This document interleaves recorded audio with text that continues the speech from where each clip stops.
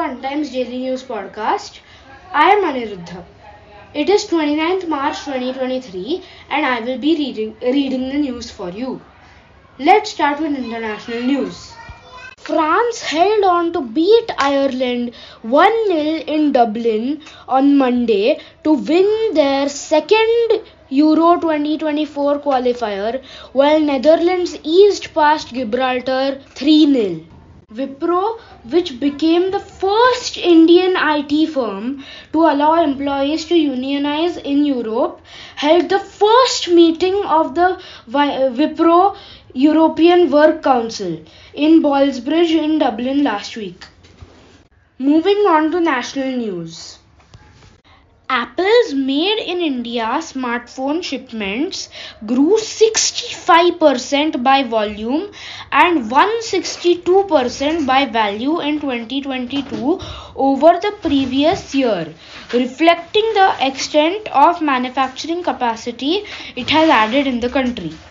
The value increase took the brand's value share to 25% in 2022, up from 12% in 2021, showed data from research firm Counterpoint.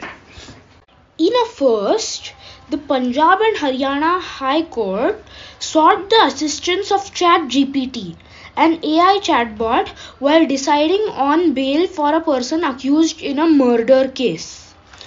To assess the worldwide view on bail when the assault was laced with cruelty, the judge put a question to ChatGPT OpenAI.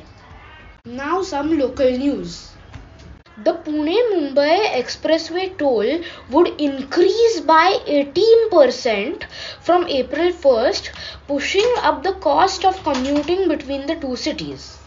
The MSRDC increased the toll on the e-way by 6% every year, but is implemented together once in every 3 years. The Pune Metro has completed a successful test run to Ruby Hall station.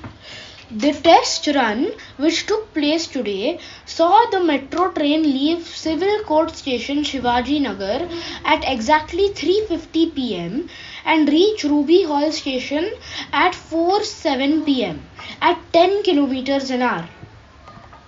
This brings us to the end of today's podcast.